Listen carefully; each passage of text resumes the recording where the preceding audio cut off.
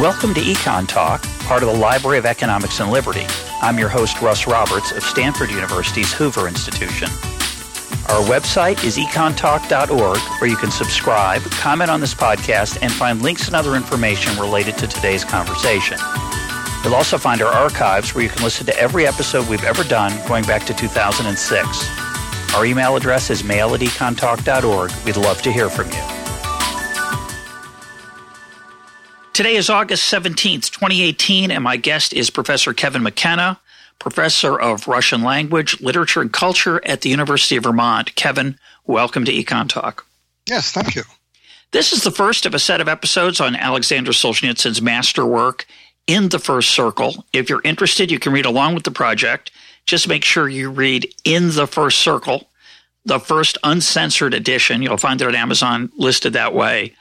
It's a revision, an uncensored version of a book he wrote long before called The First Circle.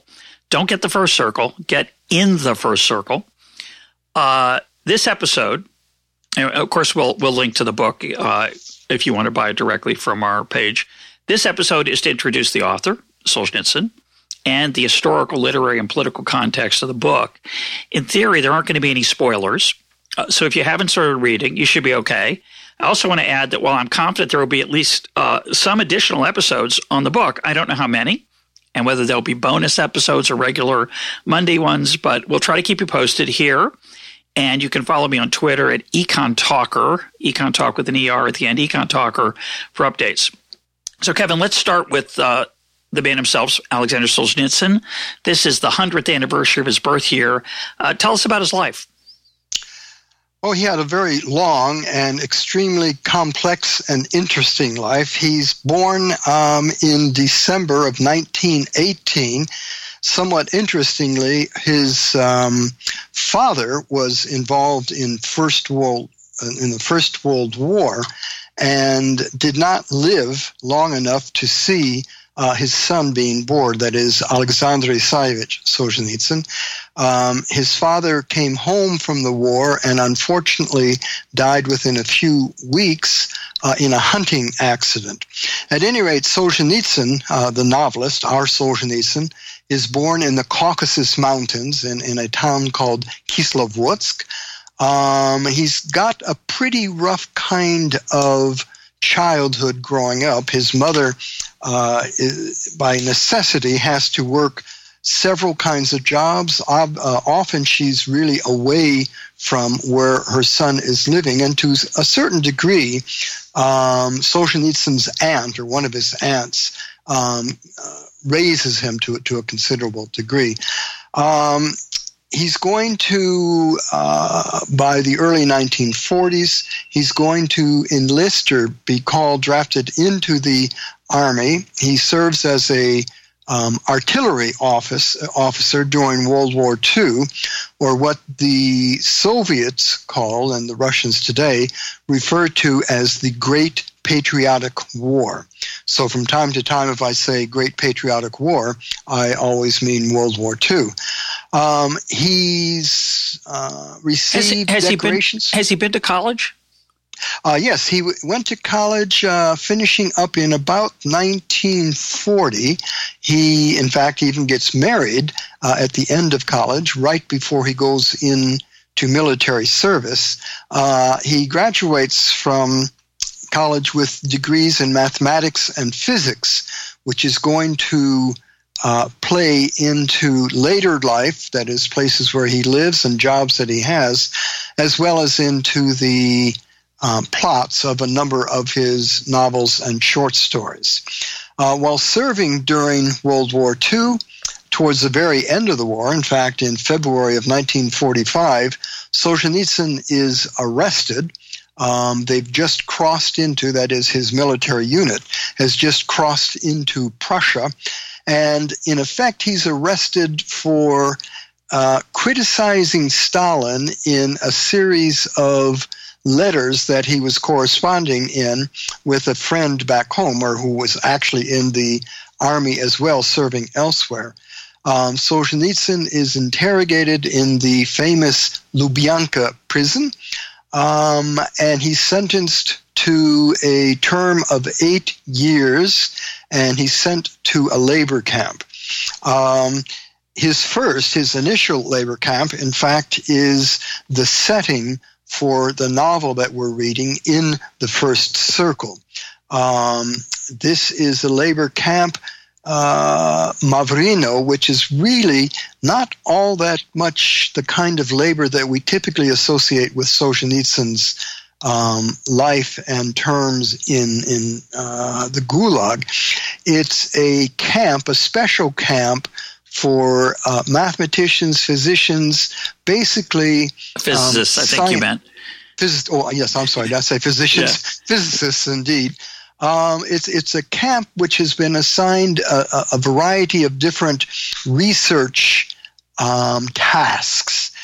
Essentially, a camp for extremely bright and gifted Russians who happen to be now in prison.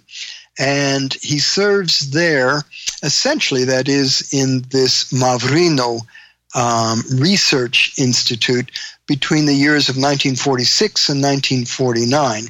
I want to go back to his arrest, though, for a minute. Sure. Just to make it clear, because it's sometimes hard to believe for non-Russian folks. He was arrested by his own government. He said he was going into Prussia. Right. They were advancing into the attack on and ultimate defeat of Germany.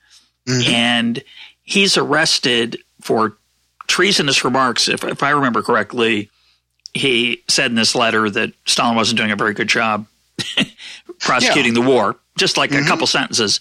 But of course, all the mail is censored, which is not uncommon in wartime, but censored is not the right word. It's read and censored. And then, but the other part I want to just mention, because he's a little bit different, but he writes about this extensively in the Gulag, is that thousands of Russian soldiers were arrested after the war and thrown into prison camps if they had been in German prisoner of war camps. Yes. So it's just important to think about, the camps we're going to be talking about, who's in them. Some of them are people who wrote an somewhat innocuous, after you read it, it's pretty innocuous criticism of Stalin. Others are there under suspicion of treason because if they were in a German labor prisoner of war camp, they may have collaborated with the Germans. They may have who knows what. And so an extraordinary thing. It just literally, to me, it's just unbelievable that after suffering through a German prisoner of war camp, you were greeted by your nation's police as a potential traitor and were thrown into a prison. And an 8-year sentence could be a death sentence. In American or modern prisons, 8 years, okay, it's not fun. But these were, a lot of people died during their 8-year or 10-year or 5-year sentences. Well, as we read in the early chapters of the novel, in the First Circle, these 8 and 10-year prison sentences and terms, upon completion, very, very often, and quite typically, were converted into 15 and 20 and 25-year terms. So in other words, theoretically, one could, I should say both theoretically and practically, or in practice, one could serve his 10-year sentence and then have another sentence added on to this. The prisoners who went in, let's say, during the 1930s, particularly the early 1930s, we meet several of them in the novel itself, who are now, let's say, in their 23rd, 24th, 25th year of sentence. This did not apply to Solzhenitsyn himself, nor to a number of his characters that he bases his novels on. But you hit the nail on the head at the end of World War II. Now, this would be following Solzhenitsyn's own arrest and interrogation and prison sentence. But in history, in historical fact, Soviet soldiers who had indeed been taken prisoner, upon returning home to the Soviet Union, they would either be arrested and immediately tried and sent to a Gulag camp, or many of them, in fact, were executed. And this is why so many prisoners, Soviet prisoners of war, who were being released after the war from the German camps and so on. Many of them end up coming to Canada. Some come to the extreme northwestern part of the United States rather than going home, because by that time, it was quite clear that they would either be arrested and sentenced to camp or they would be executed. Now, I want to just mention two things that I think are, again, to give a little more of the flavor. Mm-hmm. There's a joke. It's a very dark joke, but I'm pretty sure I read it in the Gulag Archipelago. The Gulag is, by the way, you should define what that is for listeners who don't know.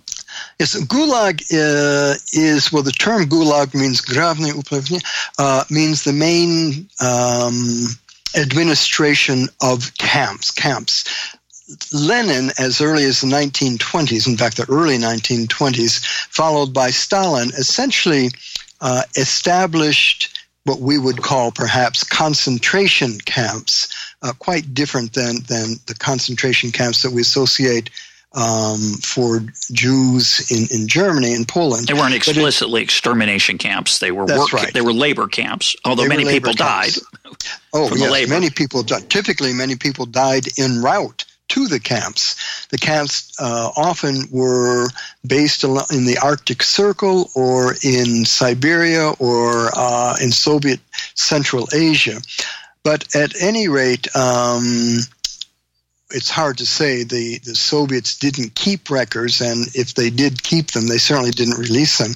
But it's estimated that several million Soviet citizens, both men and women, were sentenced to these Gulag camps between the early to mid-1920s all the way through the extreme early 1950s.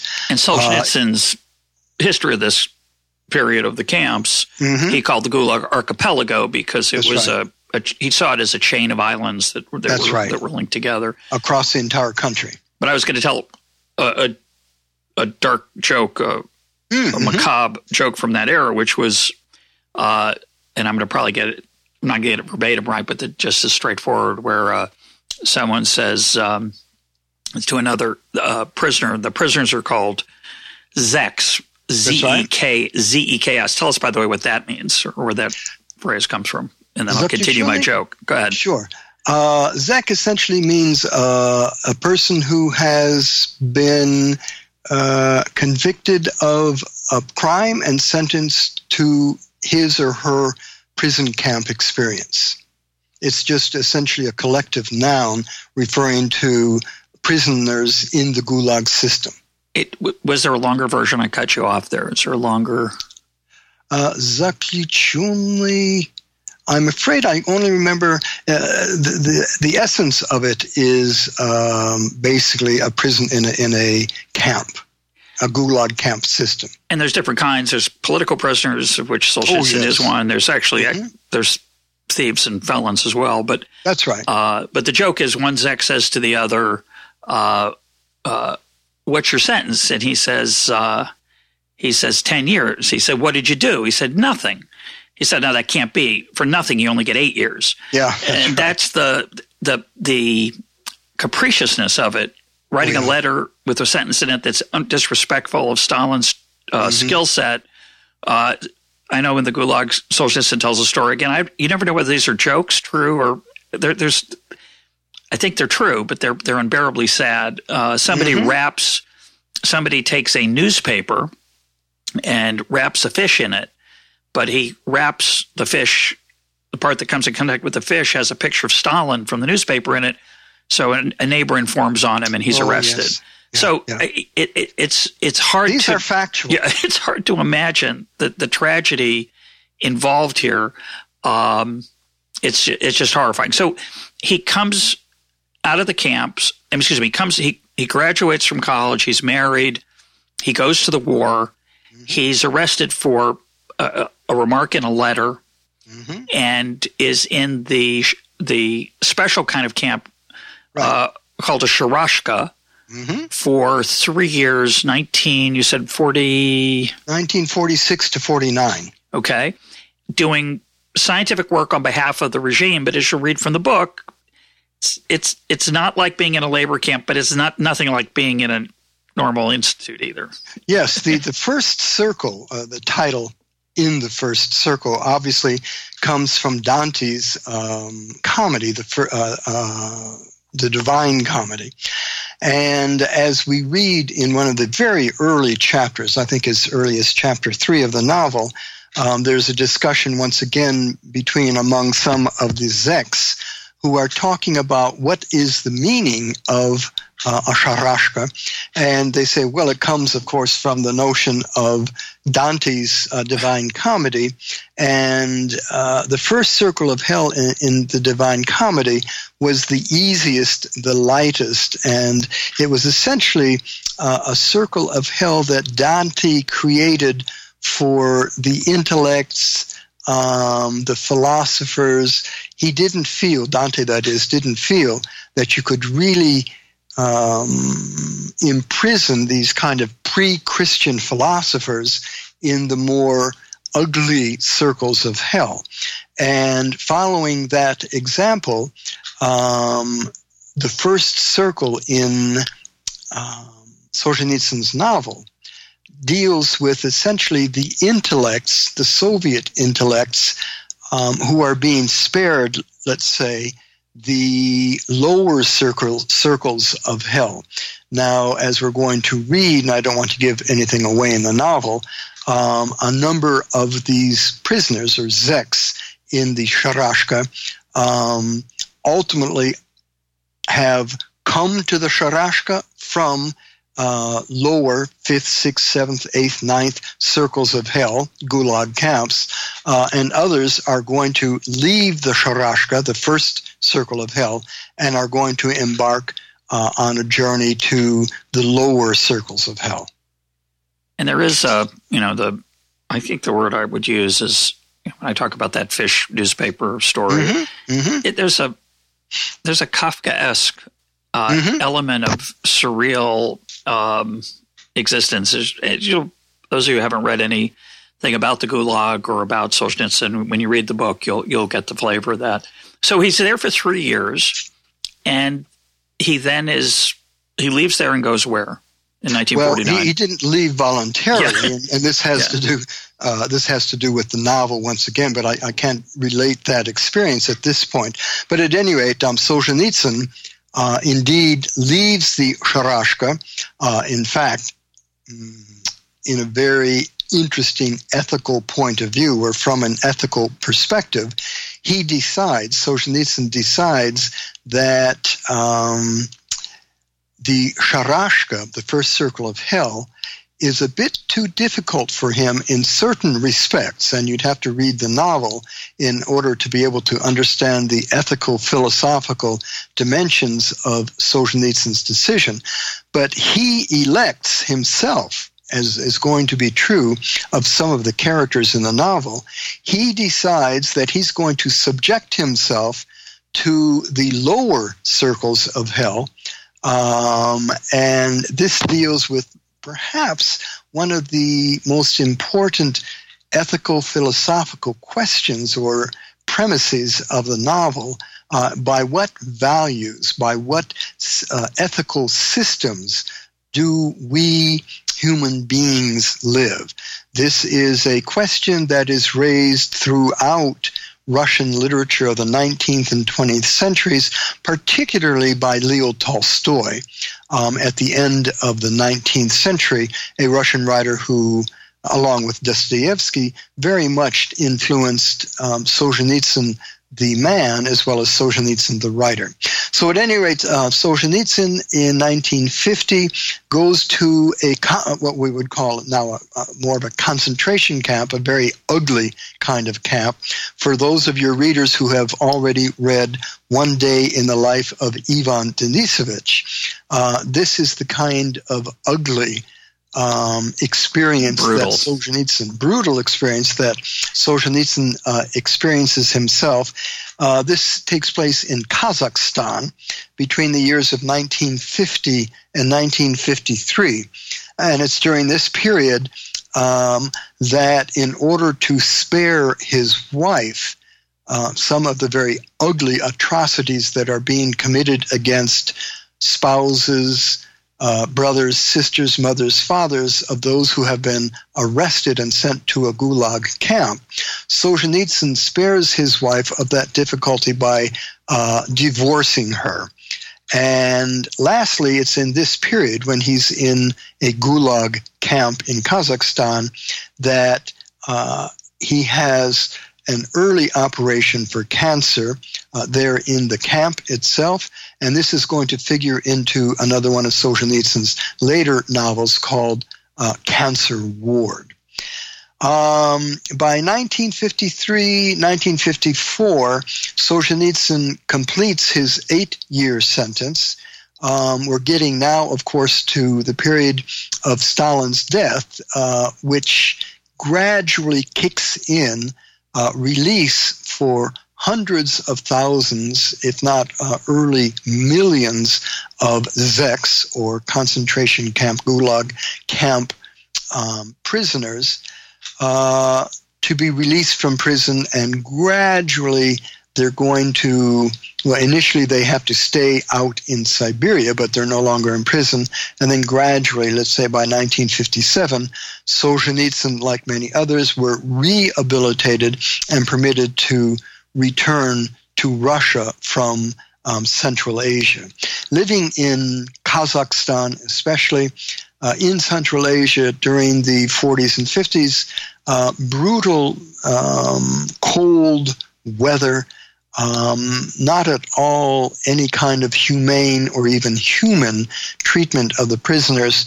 But at any rate, from 1953 to 54, Solzhenitsyn is finally being released from the Gulag camp, but he remains in what was then called perpetual exile. And it's in this year, roughly a year after his treatment for cancer, his first treatment for cancer, that the cancer returns, and Solzhenitsyn, now out of the camp, but in perpetual exile, goes to the capital of Kazakhstan, Tashkent, and he's going to be treated much more successfully for the cancer that he suffered in the prison camps. And this, as I've mentioned already, is going to be the setting for his novel, The Cancer Ward. By 1957, Solzhenitsyn, like thousands and thousands of other Soviet zeks, has not only been released from the camps, he's been released from perpetual exile. He returns to Russia. He moves initially to Ryazan, where he teaches mathematics in what we would probably understand as a middle and high school type of educational experience for Russian youths. Before going on, I think put a little bit of historical context here, and I just want to mention one other thing before I do the historical context, which is that I haven't said why we're doing a book club on this book, which is kind of embarrassing, but that I haven't mentioned it. But I just want to say to listeners, the reason we're doing this book club is that for reasons not worth going into, I went back to this book. I had read the original version called The First Circle back 40 years ago or so, and I decided to go back and read it again, and in this new version. And I was so blown away by the book. I was so moved by the book. It is an extraordinary novel. It's thought-provoking. It's heartbreaking. It's funny. So that's just a little ad. It's also very long. It's 740 pages. It's also very hard to read. And at the end of this conversation, I'll give some suggestions on how to make that a little bit easier for a newcomer like myself, rather than a professor of Russian literature, but like Kevin is. But the historical context is that there's this period, and I'd like you to talk about it, Kevin, there's this period after the death of Stalin where the Soviet Union goes through what is best described, I guess, as some kind of thaw. So that the prison system, this liberation of prisoners, it's an incredible event. Now, at first they're liberated into exile, and then they're eventually allowed to sort of come back into normal life, but they're not really prepared for normal life, and it's not just a small group. It's hundreds of thousands, if not millions. And so their society is grappling with this transition. Stalin's been in power for roughly 30 years, has turned the entire country into essentially a police state of informants and done all kinds of other things we're not going to talk about, collectivized farming, and created a famine in Ukraine, which kills millions of people, and this enormous prison system. But talk for a little bit about what's going on outside the camps, what's going on in Soviet society at large in this period, say 1954 into the 60s, which is going to allow Solzhenitsyn to actually publish some of his books. Sure. Well, perhaps the most important aspect of this period, let's say between Stalin's death and the early 1960s, initially the Russian people were totally caught off guard by the death of Stalin. He had ruled them for so long, and they had become so accustomed to the strictures of living life in the Soviet Union that they now found themselves without a leader, a vozhd, as it is called in Russian. And perhaps to help us imagine this, Russian and Soviet, and now, by the way, post-Soviet Russian history has never done a very good job of grooming successors to political leaders. We can look, for example, today at Putin. He is very, very careful, as has been the history of the 20th century, in not grooming someone to replace him.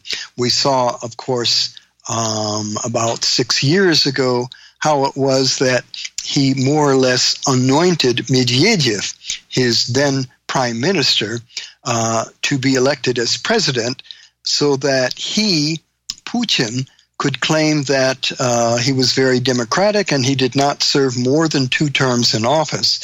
But as we know, of course, in 2016, Putin then comes back legally, and he's now the president, and he lengthens the term of the presidency from 4 to 6 years.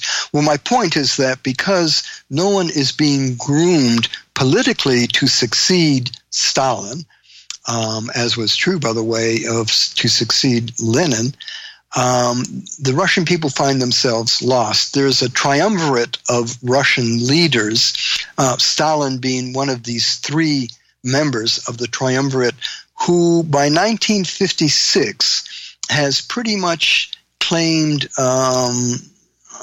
the leadership of this triumvirate. And did I say Stalin?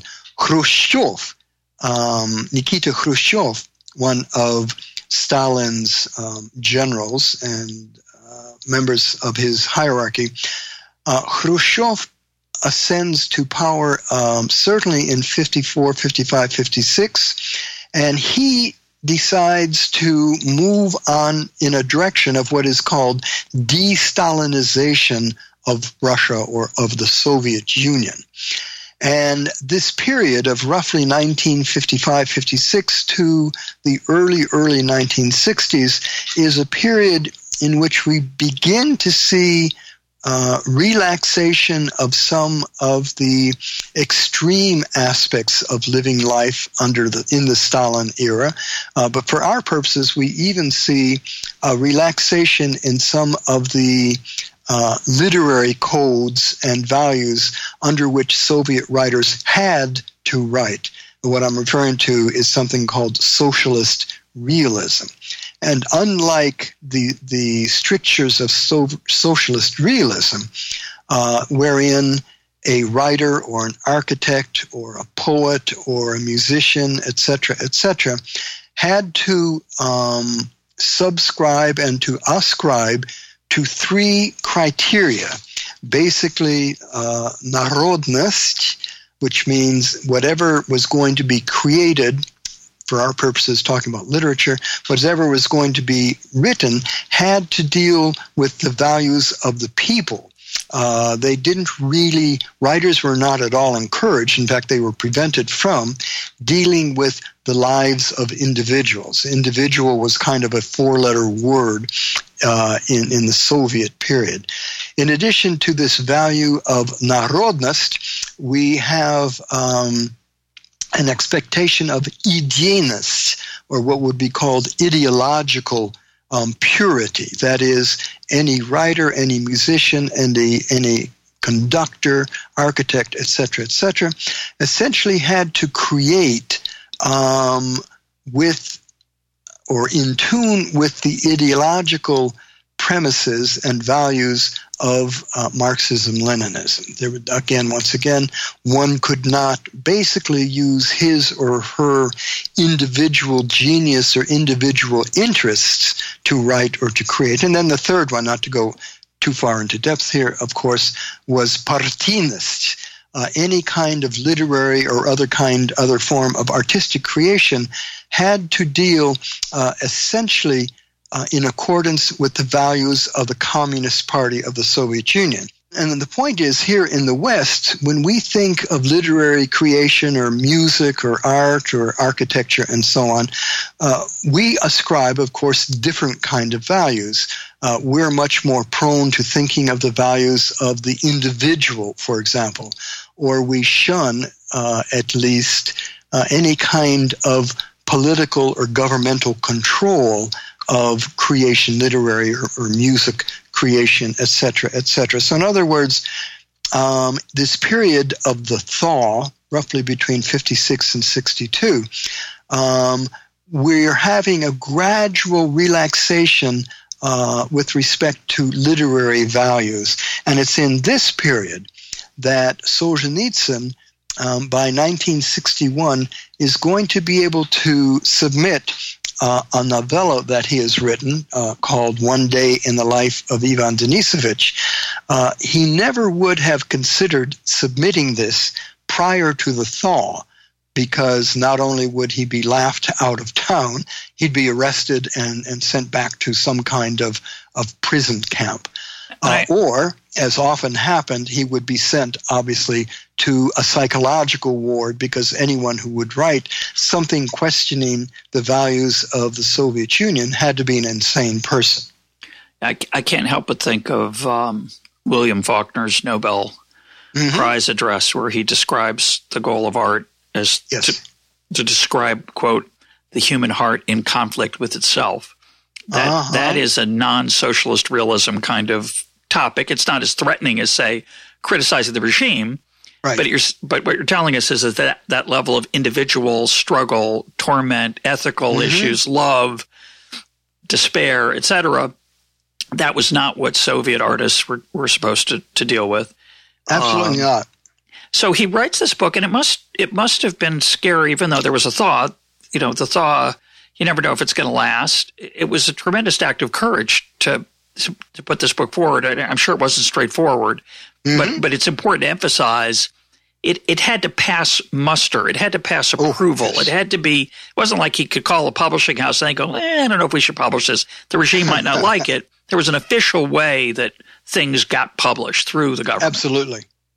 In order to be able – you or I or any person on the street, were he or she, let's say, talented enough in whatever they wanted to tackle for a literary submission to a publishing house, anyone can write and submit, in the West, of course, their literary creation. In Russia, in order to be able to submit something you had written, whether it be a poem, a play, or a novel, you had to belong to the USSR Writers' Union. And while indeed during the thaw there was some amount of relaxation, the USSR Writers' Union continued to exist. And to become a member of the USSR Writers' Union, you absolutely had to subscribe, both in theory as well as in practice, to those three values of partiness, ideological purity, and peopleness, or literature for the people. And so Solzhenitsyn has to submit his One Day in the Life of Ivan Denisovich to a literary journal, Novy Mir, the New World, that he feels he has the best chance to get it published.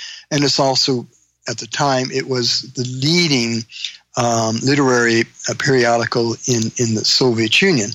And the editor, a person by the name of Tvardovsky, recognizes immediately in reading Solzhenitsyn's manuscript that this is a work of genius, extremely well written, and it has all kinds of qualities to it that Russian readers have not seen in a very, very long period. But Tvardovsky, as the editor-in-chief of this journal, understands that no way in hell, of course, is this work going to be published. It's way too dangerous. And what Tvardovsky does, he submits the manuscript from Solzhenitsyn to the one and only person who could say yay or nay to this outside of the literary world, and that, of course, was Nikita Khrushchev. Khrushchev reads the manuscript, and he approves of it. Even the somewhat dim Khrushchev recognizes the literary value, but he also recognizes, first and foremost, that this is going to be a major contribution to Khrushchev's de-Stalinization of the Soviet Union. Sure. In other words, he's going to serves his purposes. That's right. Serves his purposes indeed.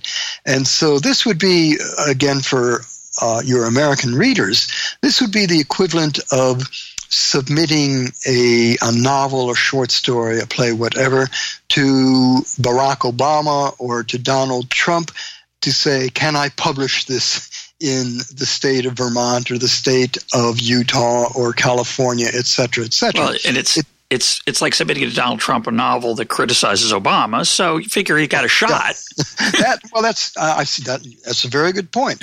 And so indeed, Tvardovsky, his journal, is given the permission to publish One Day in the Life of Ivan Denisovich. It goes through numerous reprints, and while I'm leaving a lot of the story out, of course, while the USSR Writers Union, many, many members of it were opposed to the publication of this novella of Solzhenitsyn's, they recognized that if Khrushchev has provided his imprimatur, they'd better follow suit. Yeah. And so the novella is an extreme popular success.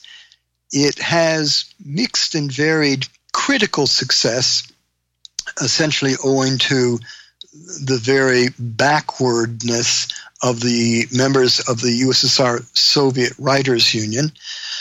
Let me ask a question. At this point, so we're in 1961, and I'm let's say a 30-year-old in the Soviet Union. I was born in 1930, so I've never lived under anything other than communism and the Soviet Union. Mm-hmm. Can I read Tolstoy?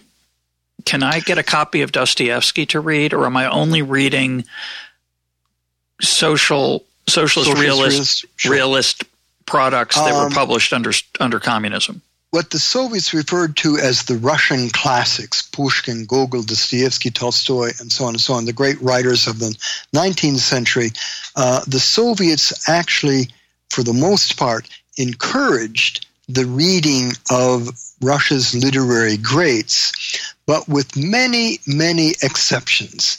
A number of the works of Dostoevsky, for example, his Notes from the Underground, were never printed in the Soviet period and were forbidden from being written. In other words, the Soviet presentation, let's say, of Dostoevsky's works was to say, this is what life is like in the West under capitalism, saying that some of the values, the crime, the corruption, and so on, the Soviets are warning their readers in the 20th century that the kind of life and characters, criminals, and so on, the Raskolnikovs, that Dostoevsky is creating are very dangerous. They don't really see these characters or these plots the way that Dostoevsky intended, or the way that readers in the 19th century understood these works, or, of course, any readers in the West understood those works. But I mention it because there must have been an incredible sensation on the street in the Soviet Union that there was a book, forget the fact that it was written about, writing about the camps, which they all had some knowledge of indirectly because they had a cousin or a brother or husband or typically a man in prison there. But also because it's like a new novel. I mean, they've been reading all this junk, stuff that they were supposed to read that was force-fed to them. And now here comes a novel about an individual's suffering. It must have just electrified them. It absolutely did. They had not read anything as honest and as exciting. And when I use these two adjectives, I'm not really trying to address One Day in the Life of Ivan Denisovich in the way that many of us in the West received and perceived the novella. We essentially, let's say in the 60s and the 70s and even into the early 80s, we thought that this was a literary masterpiece because it revealed the sins and the excesses of Stalin and of his Gulag camp system. And Stalin had been somewhat romanticized by the intellectual class of the West for forever. So this was a blow to that romantic movement. But as you say, most of us do something about it. That's right. But what we, certainly in the West, what we often failed to see is the actual literary genius, the artistic measures that Solzhenitsyn is bringing to this novella, artistic mastery which Russian readers have not seen hitherto, let's say almost, let's say since maybe the teens of the 20th century. So the book comes out, it's a huge success, and but the thaw, the de-Stalinization thaw of Khrushchev from late 50s to early 60s changes again. And I'm looking at the opening, the author's note in the first circle. It says written 1955 to 1958, so that's during the thaw. Distorted 1964. Restored 1968. So the distorted is that he self-censored this book because he was afraid it wouldn't get published. So he changed the plot. He cut out 9 chapters. What's happening, and we'll talk about that in future episode, but what's happening on the ground that makes that necessary in the Soviet Union? What's happening on the ground? Oh, for Solzhenitsyn to have to do that? The period of the thaw, let's say the happier days of the thaw, close rather dramatically and quickly with the overthrow of Khrushchev and the ascension of Brezhnev. For a variety of reasons, a number of Khrushchev's attempts, well, let's say the Cuban Missile Crisis, I won't go on too far in this direction, but they were such miserable failures that Khrushchev is driven out of office. And while we don't, let's say, for the rest of the 60s and the 70s, we by no means enter into a period of Stalin once again. We have a period where the writings of Solzhenitsyn, like In the First Circle or Cancer Ward or the Gulag or August 1914, are just not going to be tolerated because in the minds of the USSR Writers Union, in the mind of Brezhnev and the Politburo, the ruling class of the Soviet Union, these works should not be encouraged or allowed to be published. So Solzhenitsyn succeeds only in publishing 3 successive short stories after Ivan Denisovich. By 1968, he is expelled from the USSR Writers Union, which in effect means he can never ever publish another work of fiction in the Soviet Union. So as I mentioned. So let's stop there for a moment. We just recently did an episode with Charlene Nemeth on troublemakers and dissenters. So at this point, Solzhenitsyn is celebrated around the world for his book, One Day in the Life of Ivan Denisovich, but he's out of power in the literary sense. He's got no venue. He's got no platform. And he's persona non grata. He's a very, very lonely man. And as far as he knows, he'll never publish again. So the story at this point is about as dark as it gets. And given that we know of his subsequent literary output, at this point, he's only published a novella and 3 short stories. That's right. And has zero prospect on the surface of ever publishing again. Meanwhile, he's written the book we're talking about, In the First Circle, just hasn't published it. He has, although he's going to publish a version of it in that interim period, but not the real thing.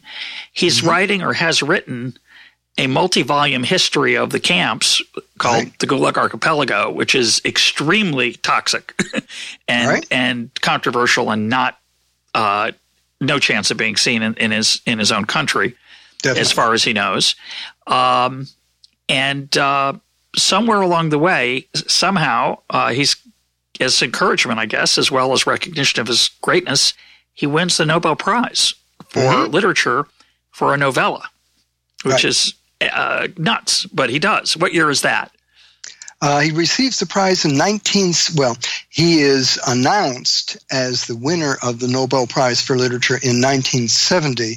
It's going to be 1973 before he's actually able to leave the Soviet Union to deliver his address in Sweden. Essentially what is happening is that in the First Circle, or actually at this point it's being called The First Circle, the expurgated version of In the First Circle. Yeah, I misspoke. He, by 60, when he's expelled from the Writers' Union, he has published The First Circle, correct? No. What happens is that... That's why he self-censors it. Okay. Yeah.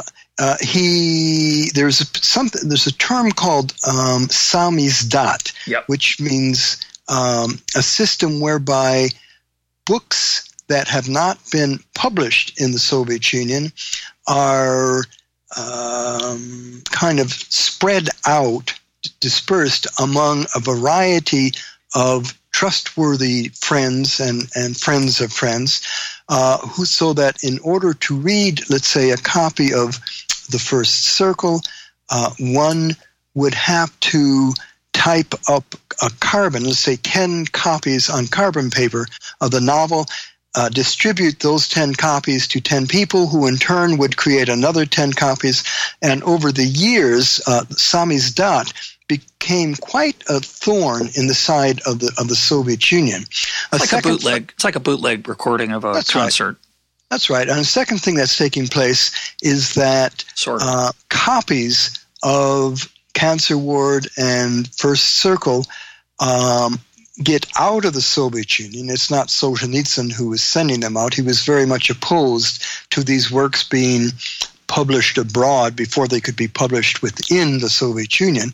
But at any rate, copies did manage to get out, and indeed a publishing house in Italy and then in the United States were translating and then publishing these Russian novels. And so works like The First Circle, Cancer Ward were becoming, they're both published, let's say, in the West as early as 1968.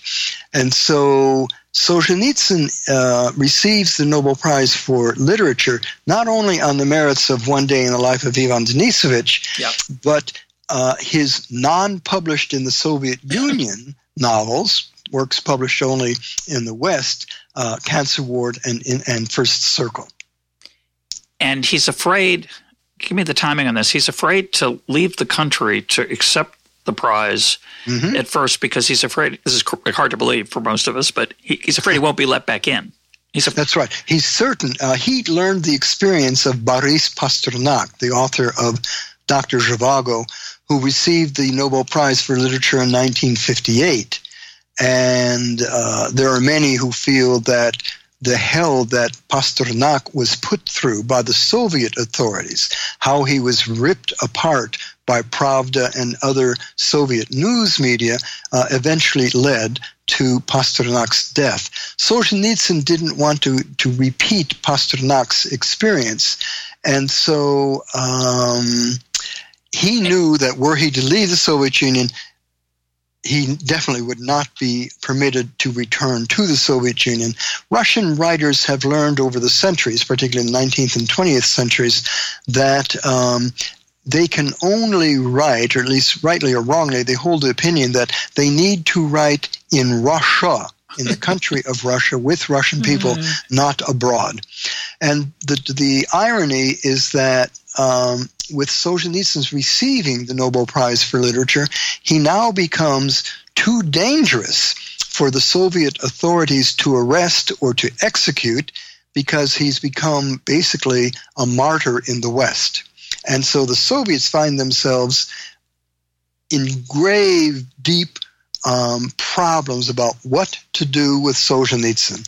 He was too much a thorn in the side of the Soviet authorities. They couldn't manage to send him to an insane asylum, which they had been doing by the thousands, or to execute him or to arrest him.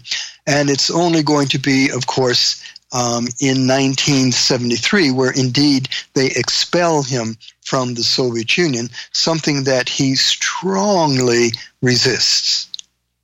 And he leaves against his will. And my understanding is he initially comes to the Hoover Institution at Stanford, where I work, and somebody told me he slept on a couch there for a while. I don't know if that's true, but he doesn't have any money, obviously. He doesn't have a job. He's a lone.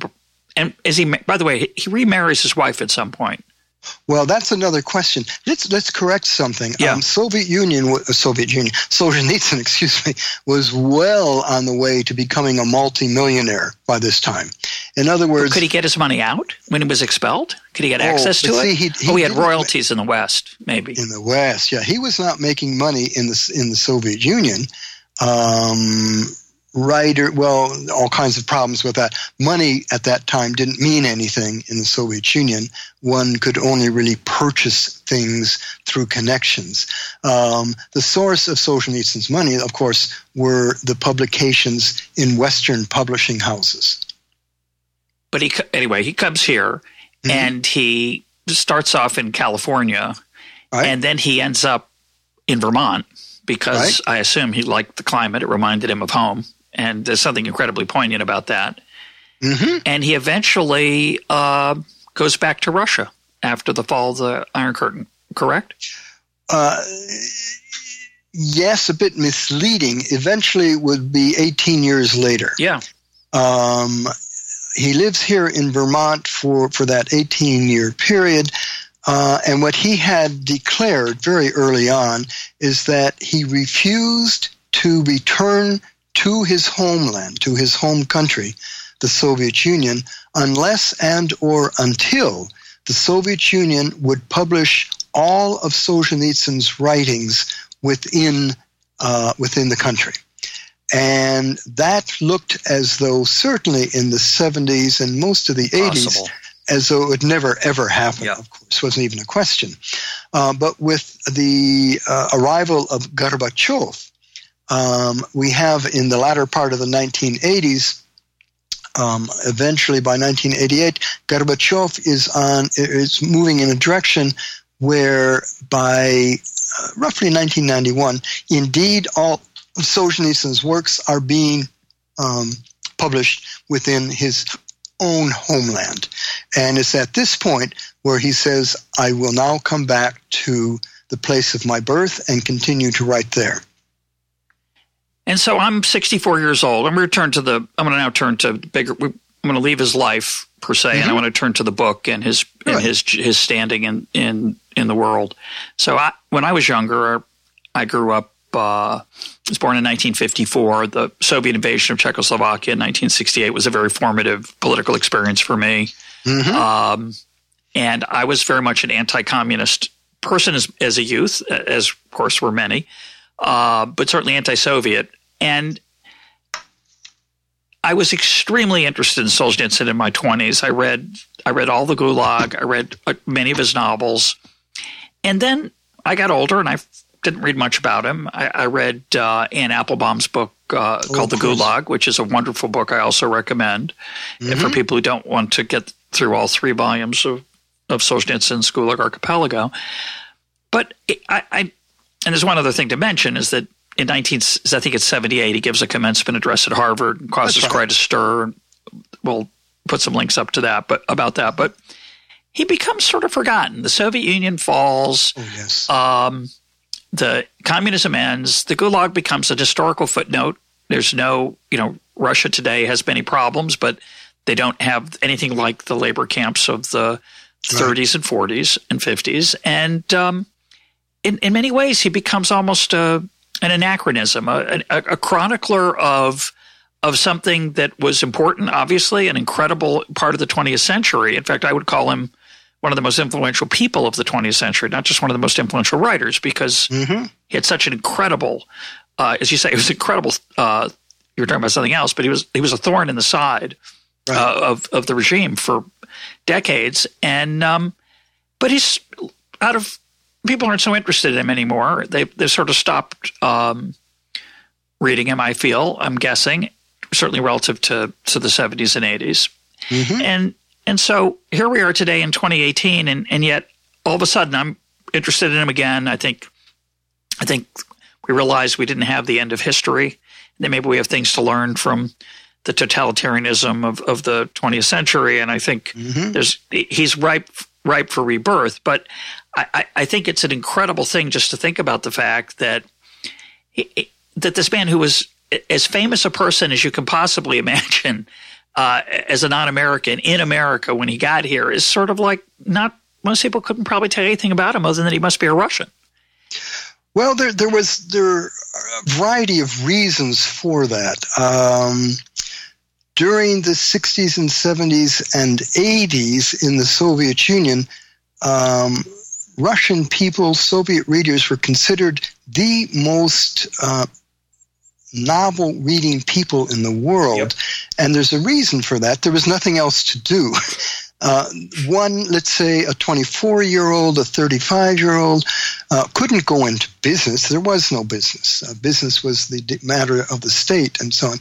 And it's only with essentially the collapse of the Soviet Union in 1991 and a lot of missteps during the 1990s, but between, let's say, the end of the 90s and the present, young people, whether they're 16 or 30 years old, they actually now have an opportunity to create a life for themselves, something that they never had previously.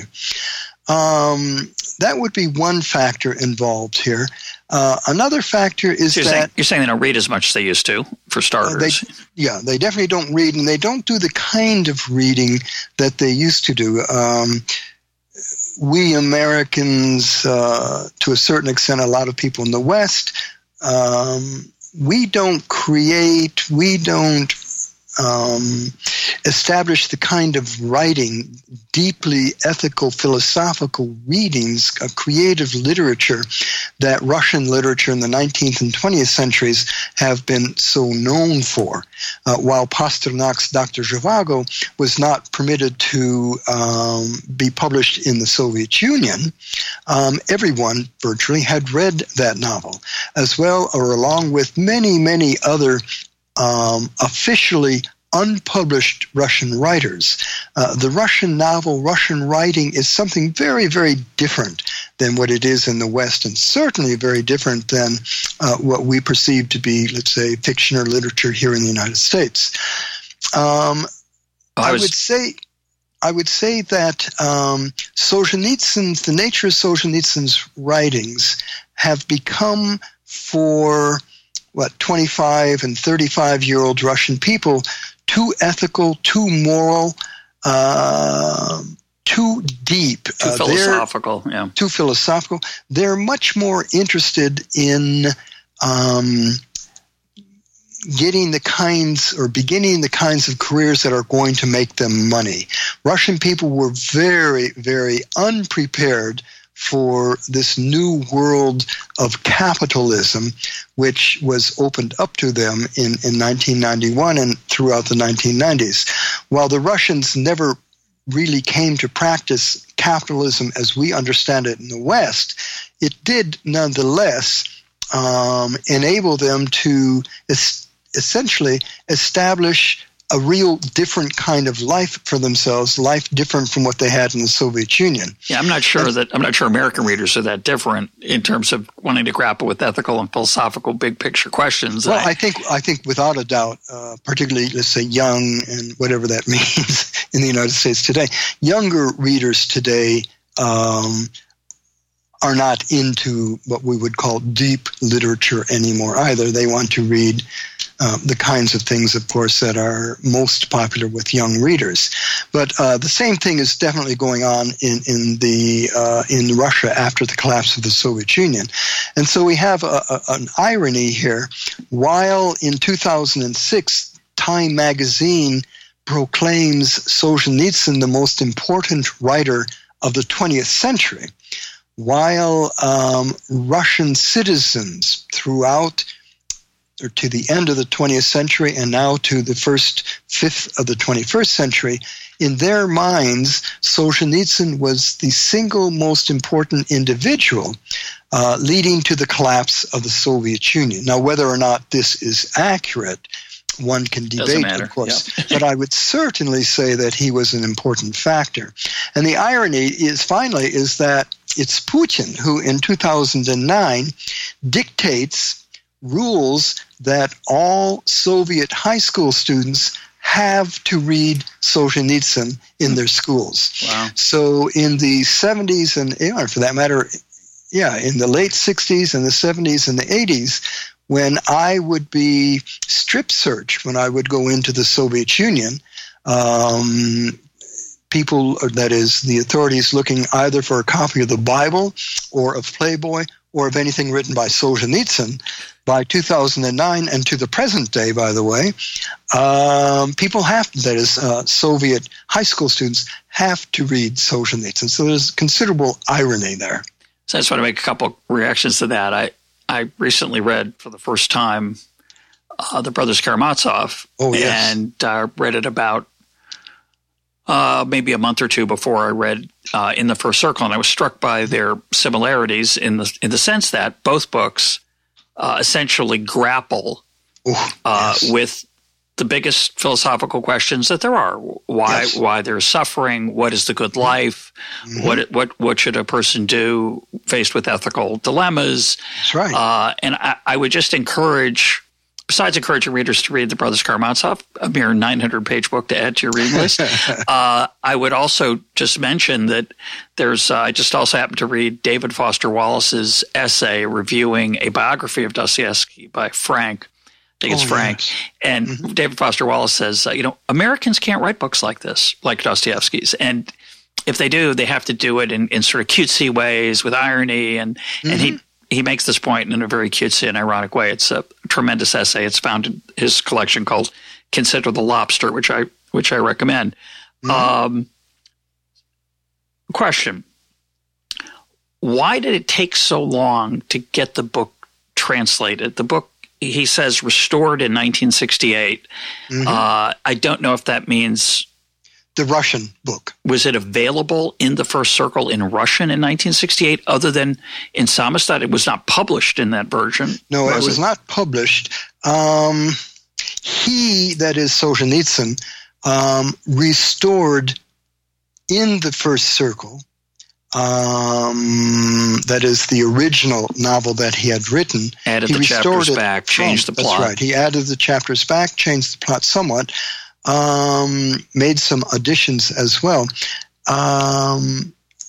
from the expurgated version, which is called, of course, The First Circle. The English language translation of In the First Circle only becomes available in 2009. Right. Why the gap? Quite a gap. In fact, Solzhenitsyn's autobiography, a book which in English translation is called, what do we call it? The Calf. The calf butted up against the tree. There's a better translation of that. That's the Russian kind of translation. But his follow-up to The Oak and the Calf. That's the name of it in English translation. The follow-up to Oak and the Calf is going to be translated now, or has been translated, and will appear only in November of 2018. So these books take a long time to be translated. A lot of it has to do, is the reading public going to indeed be interested? Right. We're showing them. Exactly. And so there's a lot to that. Yeah, that's a good point. I guess a lot of people could have said, well, you got the first circle. What do you need this other one for? That's true. And you could argue that's just, the first circle is a great book. There's no doubt about it. So it's you could make the case. What do you think of, as someone who speaks Russian, what do you think of the translation? The English language translation? Yeah. This translation, I think, is the best that I have seen. This is another reason, by the way, for why it took so long for a lot of these things to be translated. Solzhenitsyn ended up being very dissatisfied with some of the English language translations that he was getting from his novels. And I would say over the course of the late 70s, all of the 80s, into the 90s and so on, there was quite a difficulty in basically finding translators, whether it be British or American, who could handle essentially the difficulties of translating Solzhenitsyn. Schools of translation, of course, are as many as there are translators, but Solzhenitsyn writes in a Russian language which is extremely challenging to read, even for Russians. Let's say if we look at One Day in the Life of Ivan Denisovich, a lot of In the First Circle, a lot of Cancer Ward, definitely the Gulag, etc., etc. Solzhenitsyn often will intersperse Ukrainianisms, Belarusianisms, prison camp jargon and speech. He likes to write in and with a number of old Russian proverbs. Solzhenitsyn, in his writing in Russian, had a definite goal. He wanted to leave the boring, stilted, ugly language of the Soviet Russian period of, let's say, the first 60 or 70 years of the 20th century, and he wanted to return the beauty to the Russian language, and particularly the richness of the Russian idiom. And in doing so, for Russians today and in the latter half of the 20th century, he was difficult to read. He was very much against, for example, using foreign words or words, let's say American or Englishisms in Russian, and he would, if a word didn't exist in the Russian language, he would create a word on the basis of Russian etymology. Mm-hmm. And so to be able to, well, for example, I would say Gogol and Dostoevsky are two of the most difficult writers of the 19th century to translate into English. I would say Solzhenitsyn is probably the most difficult 20th century author to do so. So we're running out of time here. I think what I'll do now is give my reaction to listeners about how you might go about reading the book, give some advice, and then let Kevin react to that, and we'll wrap up this introduction, which has really been fantastic for me to hear. I made the mistake, or for whatever reason, I gave my copy. I bought the book and I gave it away to my. I gave it to my middle son, my youngest son, to read. So I read it on the Kindle, and it's very hard to read on the Kindle, folks. I'm not saying you can't do it. You could, and there's some advantages to doing it on the Kindle. But let me start with the general issue here, which is, it's not a hard book to read at all. The prose for an American reading it in translation is delightful. Right. It reads easily. It moves quickly. The characters are incredibly vivid. The scenes that we see them behaving in are, as I said, heartbreaking, amusing, tragic, delightful, funny. So it's not a hard book to read. It's just a hard book to grasp. And the reason is very simple. there's about 50 characters in the book, and there's the standard Russian problem, which is they have multiple names. There is, in the paperback version, a list of the characters up front, which is doesn't. Someone might give away a little too much of the plot, but use that. You can keep your finger there if you need to. And of course, on the Kindle, you can look back, you can search and find the first time the person's mentioned. If you need to, you can find. You should bookmark if you're reading on the Kindle. Bookmark the list of characters so you can flip back to it relatively quickly. Right. But that's not the problem. It's not that they have multiple names. It's a little bit of a problem, but you could eventually that works out okay. The real problem is that it's hard to know. Let me say it differently.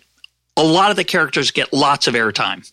It's not like there's an insignificant character where you go, oh, well, that person just shows up. That person might show up and have a pretty important chapter about them, and they don't show up again, or they only show up again at the end. So don't be discouraged by that. That's the first thing. The second thing is I would take notes in the margin of the book, the physical book. Besides using the glossary of characters, the list of characters in the beginning, keeping your finger there, you might wonder when a character shows up, make a little note down for yourself about their activities or what they do or who they are. Or keep your own list of characters. It'll help you keep them straight. Having said that, I didn't bother keeping them straight. I just kind of kept reading, and because it's too hard. Part of it is, by the way, that for an American, the Russian names, even if they only had one name, it's hard because they're not so familiar to the American ear. And you start thinking, is this that guy who does the sweeping, or is this the guy who works as an engineer, or is this that guy who works as a general? So that's hard for me. It might not be hard for you out there, listeners, but for me that was hard, and I just kept reading. The main characters do come back over and over again, and it'll be okay. So my advice is don't get discouraged when you struggle to remember who's who. Keep reading to reduce the trauma of that and the anxiety and the occasional that's the guy. Take some notes and do refer to the list. Yeah, but again, be prepared that it's a sprawling book, and there is a plot. But it's I hate to say this. This is going to be somewhat sacrilegious, perhaps, but you could call it a few days in the life of Ivan Denisovich. It captures what life is like in this Sharashka in an incredible way. And along the way, of course, things happen to these folks, and they get swept along by events and currents, and it all does have a denouement at the end that's very powerful, but it's not a normal novel. So be prepared for that. Go into it with an open mind. Watch what emerges from the lives of these people interacting with each other. They're all interacting, and it's a beautiful, beautiful. I would call it a quilt of their interactions that is just it's just magnificent. So I encourage everyone listening to read the book, read it in print. If you can't, read it in the Kindle. If you can't, listen as we discuss it in the next episode, and enjoy. And Kevin, I'll let you comment, add anything you want to that, and we'll end it. Sure. Your description of the cast of characters that I think appears at the beginning of the novel on about Roman numeral page 17 or so, I might suggest writing in the margin, or you could even photocopy these 3 or 4 pages of the cast of characters. Oh, yeah. Great idea. Write down page numbers where you're introduced to a particular character. I wouldn't say each and every character because there are too many, but you're going to see, and this this goes to the second point of what you're describing. Another thing that makes Dostoevsky so hard, challenging to translate is the structure of his novels. And Dostoevsky or Solzhenitsyn, or both? You said Dostoevsky. Yeah, we mostly associate. This is where Dostoevsky and Solzhenitsyn are so similar. Dostoevsky is famous for what is called the polyphonic structure of his novels. That is, rather than having, as we're used to in the West, one central main character who kind of stands as the centerpiece of everything that happens in the novel, the polyphonic structure of a Dostoevsky or a Solzhenitsyn is that there's not a main central character. There's a cast, and by cast I would say perhaps 5 to 8 central characters, as well as perhaps 3 to 4 central major themes. And so everything, it's kind of a fugue of characters, a fugue of plot action. And again, it's this polyphonic structure over 741 pages. It holds together masterfully. I would say that's the main fault of the first circle, deleting those 9 chapters from the original version that Solzhenitsyn had completed. The first circle didn't hold together nearly as well or as successfully as In the First Circle does. I would say those would be my main comments. I suppose I do have one final one. I'm afraid that as your readers or listeners, I guess, are listening to your and my comments, or at least some of your and my comments, they might say, oh my gosh, this sounds difficult to read. One thing I would add, I don't know of any work that is more rewarding to read than this one. This is a masterpiece akin to Dostoevsky, Tolstoy, Pasternak, Bulgakov. This is some of the best writing of Russian literature, period. And readers or your listeners are going to be so amazingly rewarded when they complete this novel, not because they've made it through 741 pages, but because some awfully deep and complex characters and themes and plot action so interact with each other over the course of this novel that as you're reading the final 100 or so pages, you think, my God, I wish this were twice as long. I don't want it to end. I hated to leave them. When it ended, I felt bereft, and that's really the sign of a great work of art and a great novel. Yes. I just want to emphasize the point you made earlier, is I think it's extremely important, and I wish I'd done this. It's better advice than I gave. When a character shows up, go back to the glossary. Print it out is a great idea. If you don't print it out, just go back with your finger and write that page number down next to the character, because when they show up later and you think, I've met this person before, you can find it. And you can do that on the Kindle by searching. The problem with the Kindle is there's so many of them, so many mentions, you're not always sure which one to go back to. So it's not as easy to see it quickly. So I recommend that. The second point I want to emphasize and just reinforce is that it's not a hard book to read. It's not like reading Ulysses by James Joyce. The prose is fabulous. It's a breeze. When you pick it up and read the first 5 pages, you'll say, I've got to find out more. But as you go on, you may find it challenging because it does have that polyphonic nature, and that's a much better metaphor than the quilt I used. It really is. Different melodies are weaving in and out. It is a fugue. My guest today has been Kevin McKenna. We're talking about In the First Circle by Alexander Solzhenitsyn. Kevin, thanks for being part of Econ Talk. Well, you're very welcome. I've enjoyed it.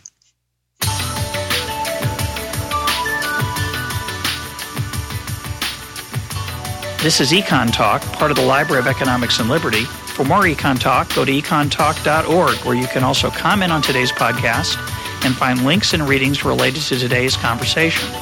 The sound engineer for Econ Talk is Rich Goyette. I'm your host, Russ Roberts. Thanks for listening. Talk to you on Monday.